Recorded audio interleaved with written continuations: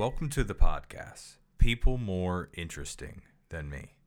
I'm your host, Michael Strumsky, where every week I host a new guest with unique professions, personal adversity, or even maybe a strong opinion or two. And if you haven't hit the 5 stars review on Apple Podcasts, please hit it now before you forget. Running a podcast is a surprising amount of work, and more reviews converts into a wider range of future guests. My guest this week, the marvelous Malorie Feidner, is on an inspiring mission to empower individuals and foster environments where neurodiverse teammates are not only acclimated, but celebrated. With unwavering dedication, she works tirelessly to break down barriers and create spaces where every unique mind can thrive and shine. Drawing from her own personal journey as a neurodivergent individual, Malorie brings a profound understanding and first-hand knowledge to their advocacy. She believes that the key to unlocking the incredible potential of neurodiversity lies in embracing and celebrating the diverse ways our brains are wired. Through Malorie's work, she equips individuals with the tools and knowledge to embrace their neurodivergent strengths, fostering a sense of self-worth and empowerment. Hey, Michael, how's it going? Hello. Okay, the most important question that I didn't write down here. What type of family was yours? Was it so just to give you a frame of reference so you can answer correctly, my family was big. You put the toast in the toaster, you take it out, then you put peanut butter on top. You don't put them together. You eat them like that. What was your go-to peanut butter base type, we're hungry, but we don't want to do anything? Yeah, I started making myself PB&Js at a very young age because I was a very particular child and I had to have the exact ratio of peanut butter to jelly. So I think I was probably 7 or 8 years old whenever I started to do those things for myself. And that kind of goes along with a lot of the other things that I've done on my own in my life is I just have a particular way of doing things. And so I kind of learned that independently. And what's your opinion on Crustables? They're a pretty good snack, but I don't find them necessary. I think the crust is perfectly adequate. Yeah, I think maybe I wasn't too old for that. I don't know. I love the idea of it, but just paying for peanut butter sandwiches, I was never a peanut butter, a PB, and my family wasn't PB&J family for some reason. We were just peanut butter sandwiches and stuff like that. I don't know if that makes me a minimalist or I don't know. Sorry, that I don't know if you loved or hated that intro question, but I feel like you can gauge a person based on their laziness meal. Every family has that we made ramen and we threw some sriracha in it. Yeah, I think it was cereal. I think it's still cereal to this day. Me and all my sisters and my mom, we all will just have a late night snack of cereal. I mean, you mentioned cereal. You gotta tell me what the go-to was. We would always get the generic stuff. So we had marshmallow. There's nothing wrong with that. They're always close. They're always close. Yeah, they're I'm trying to think of a generic Lucky Charms. It would be the pot of golds or something like that. Yeah. There was the Reese's Puffs, the generic version of those. I actually still buy those to this day. I mean, to be fair, you can just eat those. You don't even need the milk. But if you do, then you've got chocolate milk left over after. But everybody knows that. I don't need to say that. But I guess let's get down to the non-cereal business. Can you briefly explain your job, what neurodiversity actually is, and why is it important in the workplace? Yeah, absolutely. So I'm a neurodiversity consultant and a career coach for neurodivergent individuals. And the term neurodiversity is a fairly new concept, but it's essentially the recognition and celebration of just the different neurological differences that make us all unique. And so it's a really broad spectrum. There's a lot of different categories that fall into it, but it includes some things like autism and ADHD and dyslexia and a bunch more other things that I haven't specifically called out. As far as like how it is important in the workplace, like I said, it's a pretty new concept. It hasn't really made its way into the mainstream diversity, equity, and inclusion initiatives that we're seeing in the workplace. And my mission is to change that. Neurodivergent individuals, we often have like different ways of thinking, problem solving, and just perceiving the world in general. And I want to show organizations that by embracing neurodiversity, they can benefit from fresh perspectives and they can see improvements in creativity and innovation and collaboration. So that's what I do, and I'm really excited about it. No, that's awesome. What are with your job? What are some, I guess, common challenges that neurodivergent employees face in the workplace? What are, I guess, the big ones that they can kind of focus on? Yeah. I mean, me personally, I've worked a lot of different jobs. I've worked in offices, industrial environments, like food service, retail, etc. And I kind of find that the challenges are one of two categories. It's either the environment or it's like the communication with others. And I've found little ways to work around and ways to improve both with some adjustments. So, just for some context, I'm autistic and ADHD. I was diagnosed like relatively late in my late 20s. And so that kind of adds an additional layer of figuring it out as I go. But some of my challenges that I encounter are I'm sensitive to noises and to lights and smells and temperatures. And I also find it really hard to sit still. And I am very easily distracted. So, as you can imagine, it was pretty difficult for me to work in like an open office environment. And so I found kind of early in my career I would manage, and I had jobs where I had to work in an office and go in every day, but I would come home at the end of the day just like totally drained from having to cope with this environment that was just like so overwhelming on my senses. And at the time I didn't know what was causing that. Another challenge that a lot of neurodivergent individuals face is communicating with coworkers or with customers. And for me, like I struggle to understand sometimes when people are using indirect language, and I have a hard time interpreting social cues or like group dynamics. So earlier on in my career, it was a little hard to connect with the colleagues because it just like felt like I was speaking a different language and I didn't know all the rules of social interaction. So, like I said, I was diagnosed whenever I was 27 and with autism and ADHD.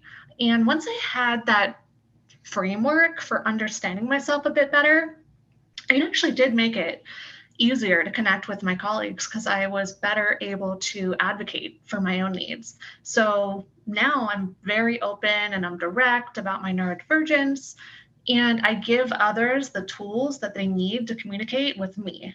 So I have no problem saying, like, hey, I'm not sure I understood your requests. Can you be more direct?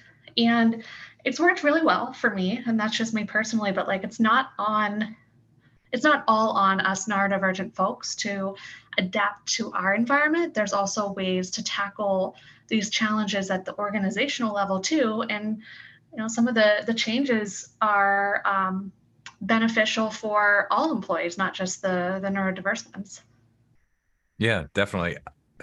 One thing I think you mentioned maybe before the interview or on our previous talk, uh, it never crossed my mind that educating like everyone else would be huge too, because I, like I had only thought of it from basically the applicants or the employees, but it's huge that, I mean, if you educate basically the environment around them and the people around them, which is, I guess, the same thing, the people and the environment. Oh, you mentioned other cues too, but uh, I feel like that's huge just because then it's kind of like you're aware. You're not, it's hard to explain, I guess, from my opinion. Yeah, and I don't think it's malice or anything like that. I think it's just like a lack of understanding, Yeah. a lack of like openness about it too. It is a little bit intimidating, I guess, to come to people that you work with, or maybe even people who are in charge of your career trajectory, and say, "Hey, I'm different, and I need you to change XYZ things so that I can be more successful." Like Mhm. that's kind of intimidating, and I think we are starting to get there on making those conversations more prominent in the Mhm. workplace, but we still have a long way to go. And a lot of that just starts with like awareness and kind of education. And I think everybody wants their coworkers to feel comfortable and be successful in the workplace. And so that's the first step of doing it. And if we're asking for things that are pretty reasonable, it's kind of a win-win for everybody. Yeah, definitely. So, I mean, for like preemptive steps for employers, what can they, how do they create an inclusive and a supportive environment for neurodivergent employees? Yeah, so kind of thinking along the lines of there's the physical environment, which I'll touch on in a second, but then there's also just the culture within a workplace. Every organization kind of has its own company culture, and it's really important to include in that embracing different styles of thinking and like different perspectives that people might bring. And so for me, a lot of my career involved high level problem solving. I worked in sales and marketing consulting for a while, and I would often look at things in maybe just like a different way than the rest of my peers. But the best manager I ever had knew I was autistic and kind of leaned into my different perspective. So instead of insisting that problems be solved in a specific way, he kind of kept an like open mind and let me lead with my thought process and asking like for clarification as needed. And so not only did this like reduce misunderstandings, but it also led to more creative solutions because I felt comfortable asking questions and exploring more ambiguous ideas without feeling like, oh, this person is going to think that I am not capable or I don't know what I'm talking about or that was a really dumb question. And so I think a big part of that is making people feel comfortable in any work scenario where they have to collaborate and exchange ideas and making sure that there's like respect for people's different way of processing information. As far as like the physical environment, this is really the central issue of my neurodiversity advocacy. I help organizations look at where maybe they're lacking in terms of accommodation or their physical environment is not very sensory friendly, or just their company culture in general. And we work together on developing a strategy to address those gaps. And so it looks different for every workplace. But my number one suggestion of where to start for making a place more inclusive is going to make me pretty unpopular with certain CEOs, but my piece of advice is to give people the flexibility to choose where they want to work, whether that's from their office or from their home. And obviously, there's going to be some limitations to that, but remote work can make just an incredible difference for neurodivergent employees. For me, it allowed me to have more control over my environment and minimize distractions. In the past, what, year and a half, 2 years, all the CEOs and all these big business people are like, oh, they need to get back to work. But I mean, I understand that for obviously, stuff that has to be done in person, like food service industry, um, like everything that needs hands to actual physical things. But if you're using computer jobs, networking, basically anything that can be done through a computer or a phone, everything can be done telework. The only big stuff is like R&D. I work in R&D, so that's everything has to be kind of hands-on. But outside of that, yeah, I mean, if you're comfortable with it and you're doing the right amount of like hours and your synergy with your team is good, I don't really see an issue with that. Yeah, yeah. I mean, that was just such a big revelation for me. I worked in an office. I actually traveled a lot for work all the way up into until the pandemic, and then I went full time remote. And now I have just the best setup for myself. I have my nice little office where I can control the lighting, I can control the temperature. I'm able to take breaks throughout the day and kind of decompress from stressful situations or draining meetings. And I wouldn't have that if I wasn't able to work from home. I would kind of be spending a lot of my energy on just dealing with the environment around me, and it would, take some of my brain power away from what I'm able to actually accomplish at work. So, like I said, obviously there's some limitations, and not every environment's not going to be suited for remote work. And in that case, there are still some things that employers can do to make their spaces more accommodating. So some of it might just be like offering flexible seating arrangements. I'm a I'm a fidgeter and it's really hard for me to like get comfortable in a seat. I like to be able to walk around and change working from different places. I just like bring my laptop and work from different locations throughout the day. And another thing that you can do is using more natural lighting rather than the harsh fluorescent bulbs that are over top of a sea of cubicles. And then also like designating quiet spaces where people can kind of go to get some deep focus on work or just kind of decompress. When I used to work in an office, it was kind of like an open floor plan, and you would hear coworkers' conversations all throughout the day. And I just have such a hard time like focusing on reading something or completing a task in front of me whenever I hear all these sounds or I'm able to hear somebody coughing from 3 cubicles over. It's just having a little bit more flexibility in terms of the noise level. No, that sounds very pleasant. It sounds like the book I just read that spoke to me. What was it? That's the funny thing. I read books, but I don't remember the title because I'm so into the book. I don't know if you have, and I especially don't remember the author, which is the worst part. Deep Work, I think it was. It was just like I was so focused on everything going around, but the slightest small things will just like completely derail me. And I'm like 20 minutes to get back into what I was doing. Sorry, now I got to get back into the questions. So we talked about the employers and more importantly, the environment. What are, I guess, some of the best strategies and techniques that you use to help the neurodivergent individuals kind of push their careers?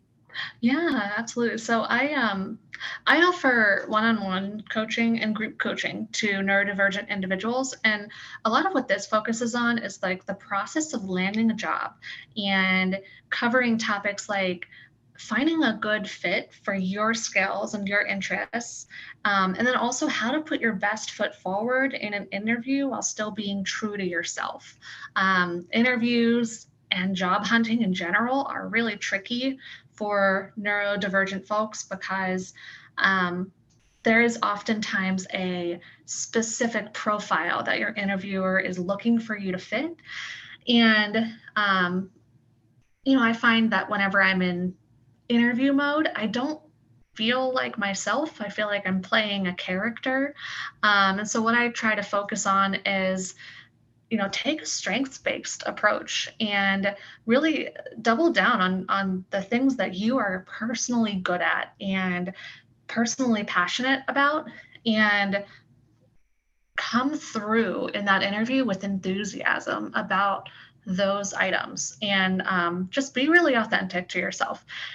I I've disclosed in interviews that I'm autistic and ADHD, and sometimes it's been fine, and sometimes I have gotten a rejection email immediately. So that's a very personal decision, and it really is situation dependent. But just your career in general is a highly personal thing, and not every strategy is going to work for every person. But I have a blog that covers topics like, how do you ask for accommodations? How do you avoid getting burnt out? Whether or not should you disclose your disability status at work? And I'm also working on a book that covers these topics and some more information as well. And so I'm really excited to put that out into the world. Oh, yeah, that's awesome. And we can talk about that more at the end too, and we can put some links. Yeah. So I guess going forward with that, what is your opinion on, I guess, these employees self-advocating for themselves? And I guess, how do you personally help them with those, to develop those skills? Yeah. Well, no one's going to be a better advocate for you than you. Uh, Personally, I'm very open about my autism and ADHD, but not everyone is comfortable disclosing that at work, and that's completely valid as well.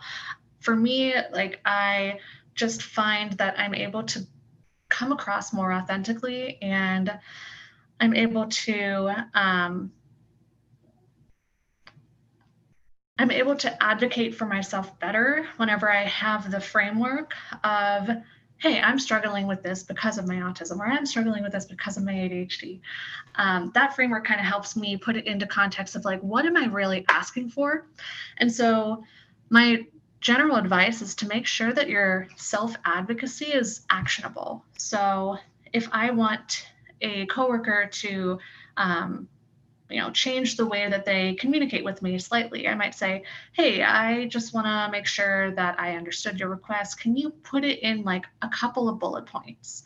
And I don't need to explain that that is in order to accommodate my ADHD. It's just something that is perfectly reasonable, that everybody would be able to have their own thing that they can ask for.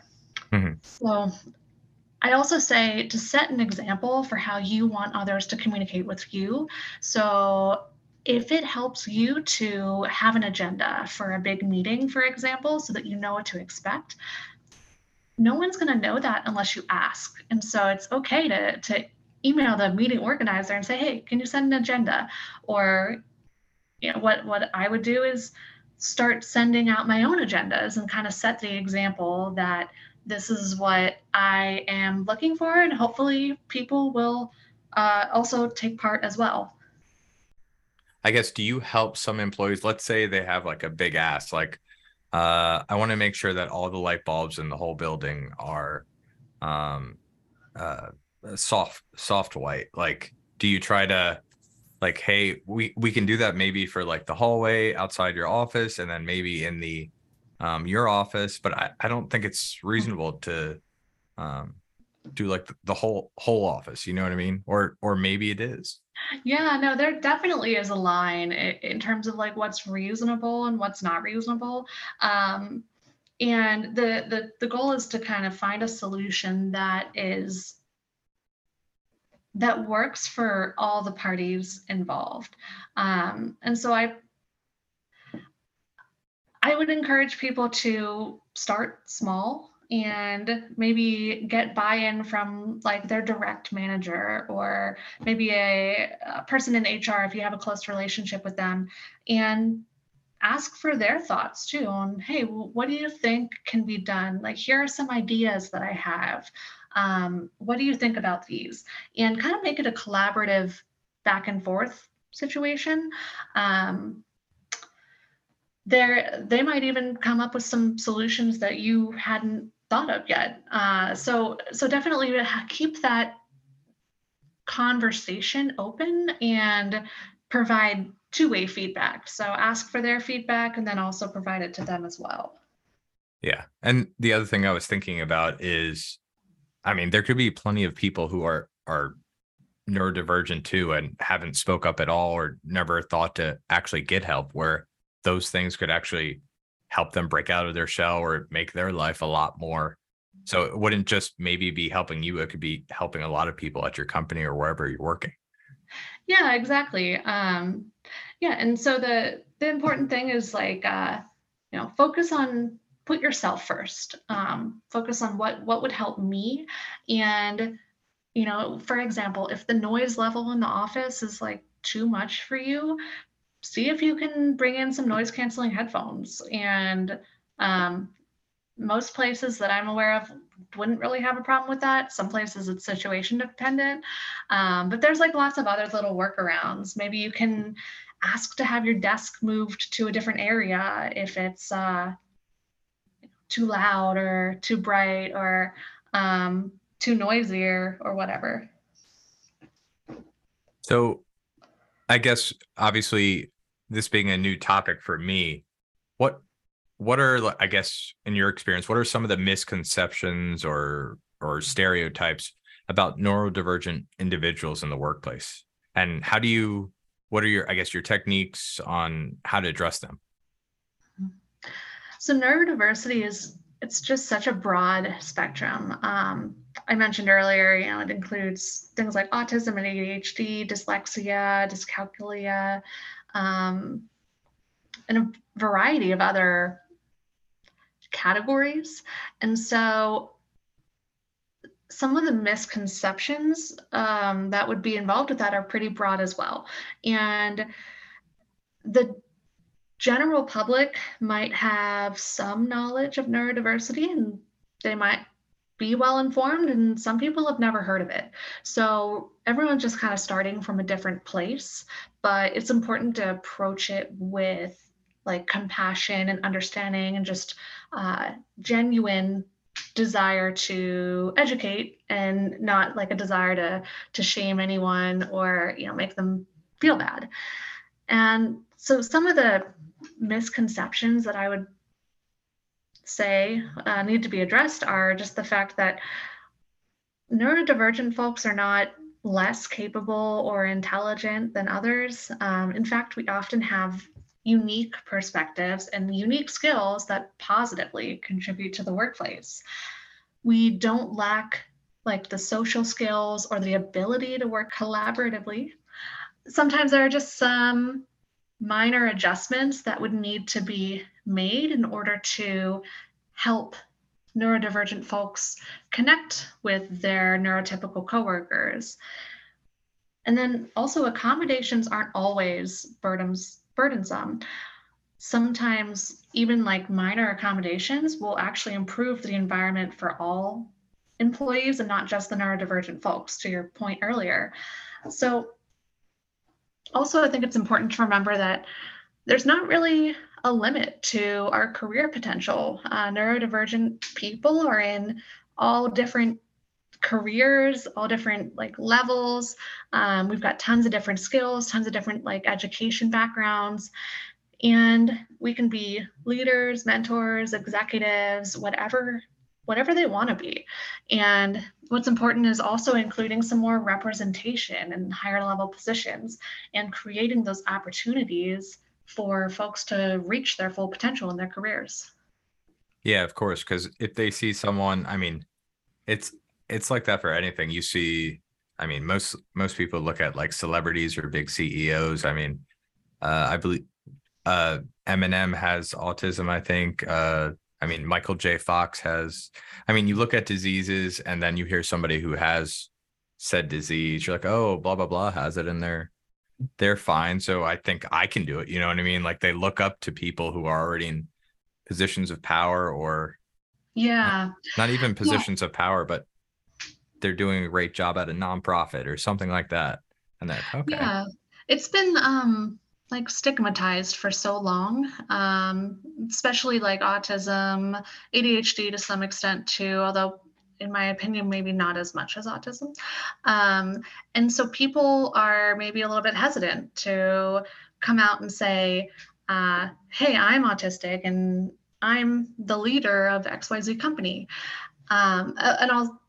Another possible explanation to that is just like awareness and access to like diagnosis and um, just the level of research into this field is all relatively new. And so you have people who are, there's a whole cohort of people out there who are late diagnosed, like myself. I mean, I grew up in the 90s and I was, a little girl in the 90s. And so it wasn't, autism was just like maybe not as highly recognized in little girls as it was in boys. And I didn't present all the same traits as what they were looking for. And so it kind of got missed. And I'm not the only one who has that experience. Yeah. I feel like for all the bad things that the internet have, it does spread some good information, and it's a good place, I guess. And I mean, I think a lot of people can attest to this. Like, for example, I have MS. So, and sometimes it's bad. Sometimes it's good to go on the chat rooms because you have other people who are feeling the same stuff as you, feeling the same symptoms. So you kind of feel their pain, but also sometimes it's really scary to see people who are really suffering, and be able to give support and stuff like that, which is really awesome too. But also Yeah. spread knowledge, like you said. Like, I think obviously the 90s, dial up, that information was starting to slowly spread. You didn't need to have, I don't know if you had this in your house, but encyclopedias A from Z. Whenever you needed to do a school report, you needed to pull like all the volumes and you were looking through and you're like, oh man, it's so funny that, yeah, sorry. I have a funny story about the encyclopedias. I had a period of time when I was like maybe 7 or 8 years old where I just read the encyclopedia.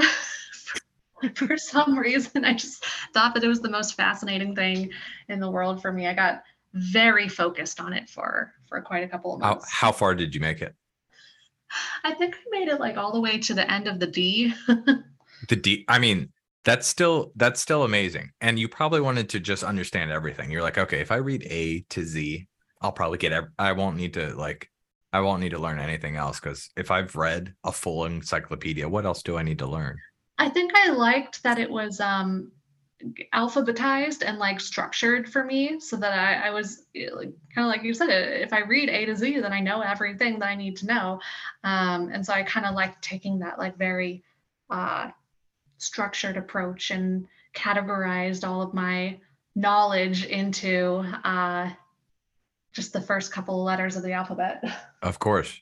So you've mentioned both sides, basically the individual and the company, like properly educating. What is, I guess, a good way to foster that relationship for, I guess, better understanding and acceptance, for bringing both parties together, I guess? Yeah, so I kind of think about this on a couple of different levels, all the way from like the highly structured level to just the more informal interpersonal level. On the side of like the highly structured route to understanding neurodiversity, I offer workshops on neurodiversity in workplaces for large and small organizations.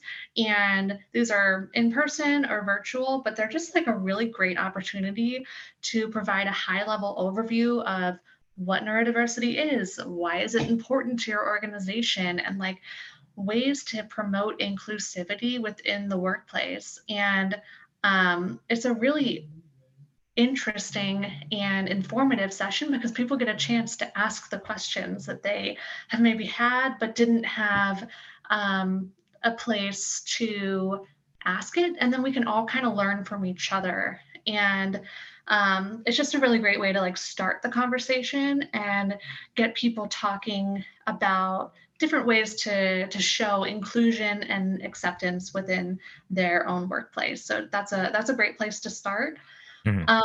But at the same time, maybe some organizations are starting from a different place. And in those cases, like I'll work with HR or with their DEI leaders, diversity, equity, and inclusion, and assess really what does the organization need, get feedback from their employees, which is always really interesting to dive into, and then come up with like a tailored plan to implement it. So that's like another kind of more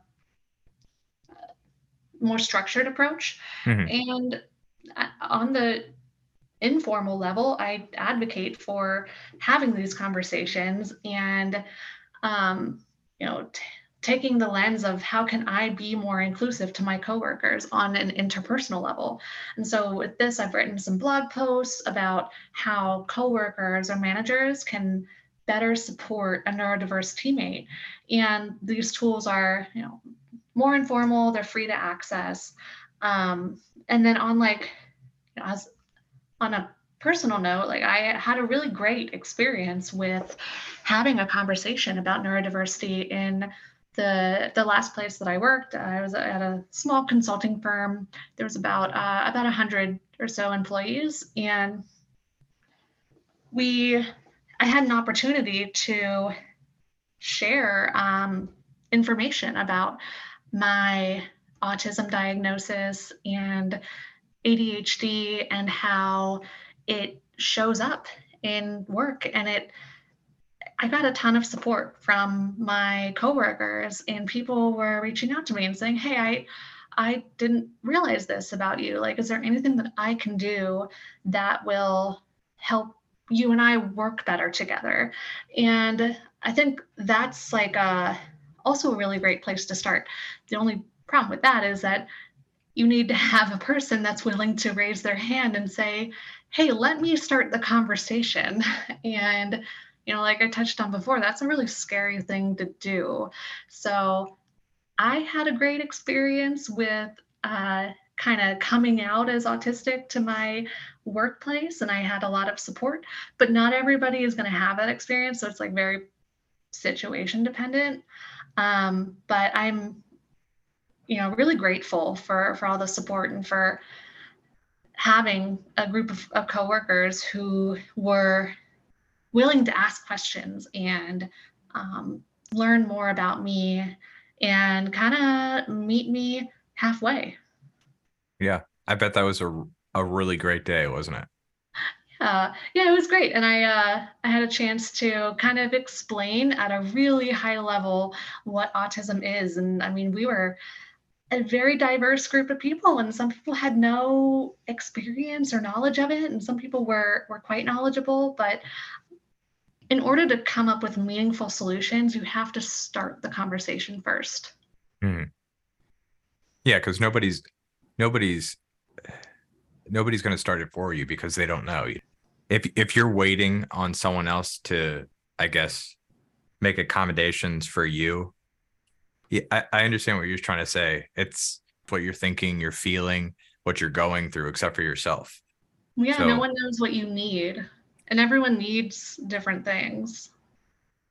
yeah, makes sense. And when you came in the next Monday, because I don't know if ever had a job where basically every Sunday you had what is the Sunday scaries? Is that what they call it? Oh yeah, I would always get the Sunday scaries. But did it make the Sunday scaries like less, like now that you kind of had a more like a less tense atmosphere, like less dense, like you kind of, I don't know, anything like Yeah, that? I think I felt like I was able to be more authentic. When you are presenting yourself in a certain way, the neurodiverse community kind of calls it masking, and so you're masking these traits that make you who you are. And I, before I was able to come out and tell people that I worked with that I have autism. Like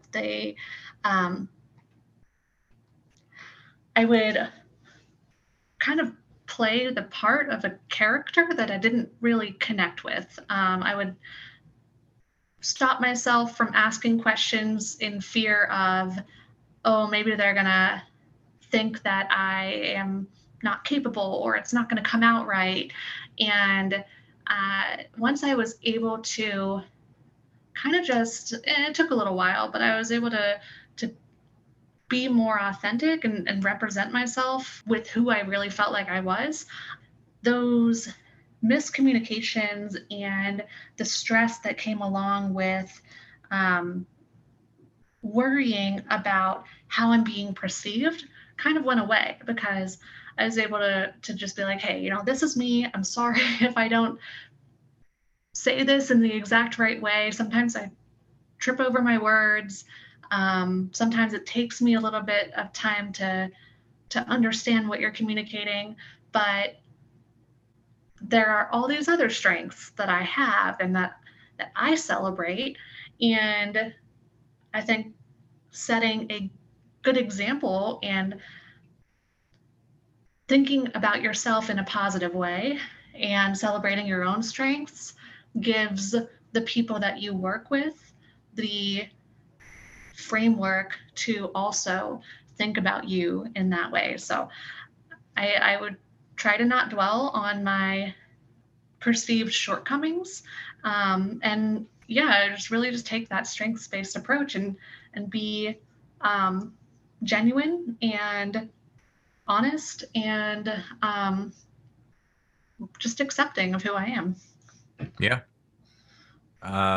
So you've been doing this for a little bit. What what have you seen that, I guess, the long-term benefits for employers in actively kind of embracing the neurodiversity in the workplace? Yeah. So neurodiversity, it's kind of a newer concept, but we've already seen to an extent that like embracing diversity in general has been shown to provide a competitive advantage for organizations. And this is why we're seeing so much investment in diversity, equity, and inclusion, DEI programs. Um, Neurodiversity is like a lesser known component within that broader DEI strategy, but there's already a lot of positive signs that it pays off in the long run. So, for example, Harvard Business Review did a report where they found that companies can actually improve creativity and drive business growth by embracing neurodiversity. Deloitte put out a report on expanding the talent pool and how it can broaden the capabilities of an organization and tapping into skill sets and capabilities that might not have already existed. Um, and then the Society of Human Resource Managers looked into how embracing neurodiversity in the workplace can enhance a employer's brand image and attract top talent to come work for them. So there's definitely benefits out there for companies who are embracing this concept. And I also I have to point out as a neurodiversity advocate that like according to 2023 statistics from the US Department of Labor, at least 85% of autistic adults with a college education are currently unemployed.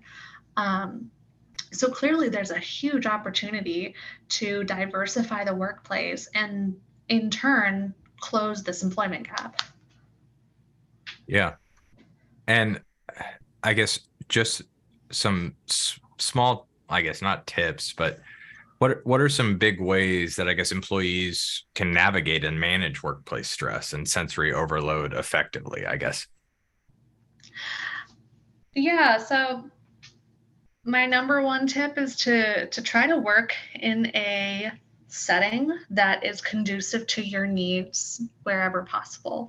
Um, for me, that's my like cozy little home office that I have set up exactly the way I want it. But for other people, that might look different. Some people might like to work from an office. Some people might want to work from a coffee shop or a co-working space or whatever it might be. So um, when you're going out into the world and you want to mitigate any issue of like sensory overload, um, I get overwhelmed in like almost all public settings, but the preparation of that is key. So I bring the tools with me that I need to cope. So I carry a backpack everywhere, and I have like an endless supply of earplugs, um, sunglasses. I'll carry a mask around because I'm sensitive to smells. I'll have like a little fidget toy and a water bottle just to make sure that like I'm taking care of myself as I go throughout the day. Also, not to forget snacks. Snacks are very important for me. And I also live in Las Vegas. So if I know I'm going to go to a loud and a crowded place like the Las Vegas Strip, I scope it out ahead of time and make sure I know where I'm going so that I'm not um, lost and overwhelmed at the same time. And I check out some quiet spots and see, okay, where can I decompress for a couple of moments? And I found that this strategy also kind of helps with like work conferences as well. So definitely check in with yourself. Um, Take breaks when you need to. Don't forget to kind of remove yourself from the situation if you are feeling a little bit overwhelmed, and then prepare yourself to go back into that situation with the tools that you need to deal with it. Yeah, that sounds like an excellent plan. Sorry, I was just baffled that you live in Las Vegas too. Just because I mean, besides that, I would think New York City would be the second worst or number one worst spot. And then Las Yeah. Vegas is like I know they say New York City is the place that never sleeps, but I've been to Las Vegas and that's like the second city that doesn't sleep as well. Yeah, Las Vegas is the worst possible place for a person with sensory sensitivities like me. But I don't go down to the strip very often. It's kind of just when people are in town or if I'm going to like a show there. And so whenever I go, it is a whole excursion. Like I prepare myself, I pack my bag. Um, I make sure I wear like clothing and shoes that are comfortable because the last thing that I need is like a blister on my foot or something, in Yeah. addition to all the noise and all the crowds and the crazy flashing lights that are just totally overwhelming. So yeah, I try to make sure I'm well prepared for it, but it can be fun in small doses.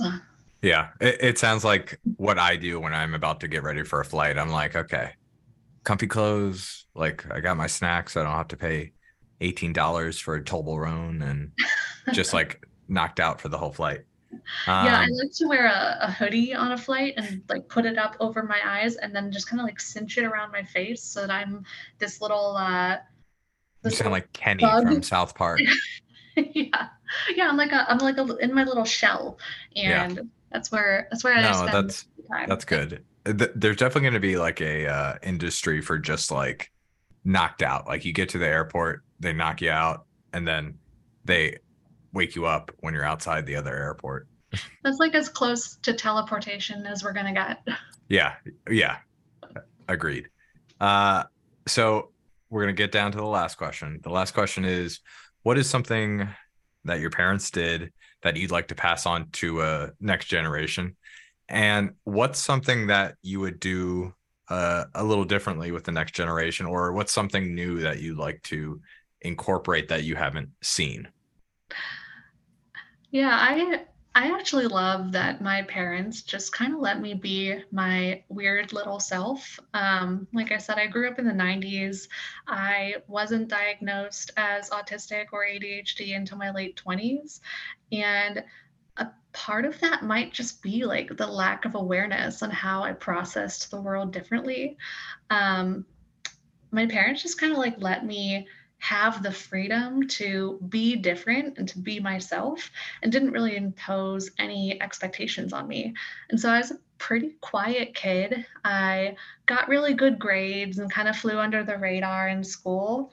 And I spent a lot of time alone reading, doing puzzles, reading the encyclopedia. And I remember I would just spend hours of my day roaming around the woods near my house, just walking around, getting totally lost in my own thoughts.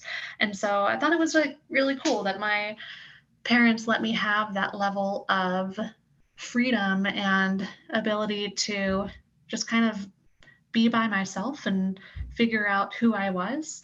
And as a kid, I fidgeted a lot, and it was really hard to get me to sit still.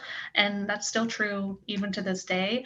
But they never really made me feel like it was a problem that had to be corrected. So I appreciate that because it helped me with my self esteem and not feeling like there was something wrong with me. And as far as like, what to pass on to the next generation, I think it's really important to respect the autonomy of the next generation and treat them the way that I would have been wanted to be treated. And I don't work with neurodivergent kids, but I do have a lot of empathy for their struggles because I've been there myself. And I know how hard it can be to exist in a world that's just not built for us. So that's the one thing I'd want to pass on is just empathy, understanding, patience. No, those are great. Those are great and new answers. So I love them. I'll add them to the collection. Okay. While you're here, what's something you want to promote, put out there? I host most of my content on my website. My website is maloriejoy.com. And there you can check out blog articles, which are updated weekly. And I also am working on a book that is targeted to neurodivergent professionals and includes a lot of the tips that I covered in this podcast and are also on my blog, plus some additional topics that I'm going to be covering as well. So look out for that to be coming down the pipeline in the next 6 months or so. And I also would want to invite people to join my LinkedIn group, the Neurodiversity Collective. And it's just a place where neurodiverse professionals can ask questions and exchange ideas. We were talking before about how important it is to have community, and especially in a world that is like we're so spread out all over the place. And so I love to connect with people from different walks of life, from different locations, and talk about their experiences and exchange ideas on ways that we can promote inclusivity and advocacy for neurodiversity. And yeah, lastly, I would just say if anybody wants to connect with me, they can just send me an email. It's coach@maloriejoy.com, or just book a time on my calendar, which can be found on my website. And that's great. And if anyone's interested, when I post this up, I'll put the links with all my posts as well. But thank you very much for taking your time, being on the show. I really appreciate it. A lot of good. That's the best thing with these interviews. I always learn something new. There's like, and this was a good one. So thank you very much for coming on. Yeah, I'm glad that it was useful for you, and thank you so much for having me. I hope it was fun. Like I said at the beginning of the interview, I try to make it fun as possible.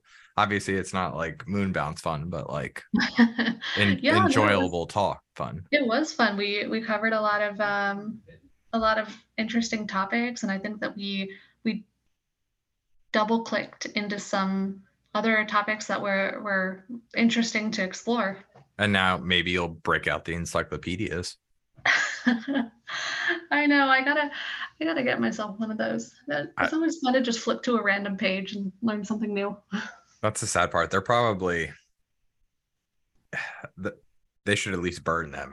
If I don't know, there's got to be like an influx of encyclopedias after the internet. Like Yeah. Wikipedia obviously is probably the main killer, but thanks again. And I guess have a great night. Yeah, thanks so much. You too. This is great. If you like this week's episode of People More Interesting Than Me, please follow me on Apple Podcasts so you won't miss out on more episodes like these.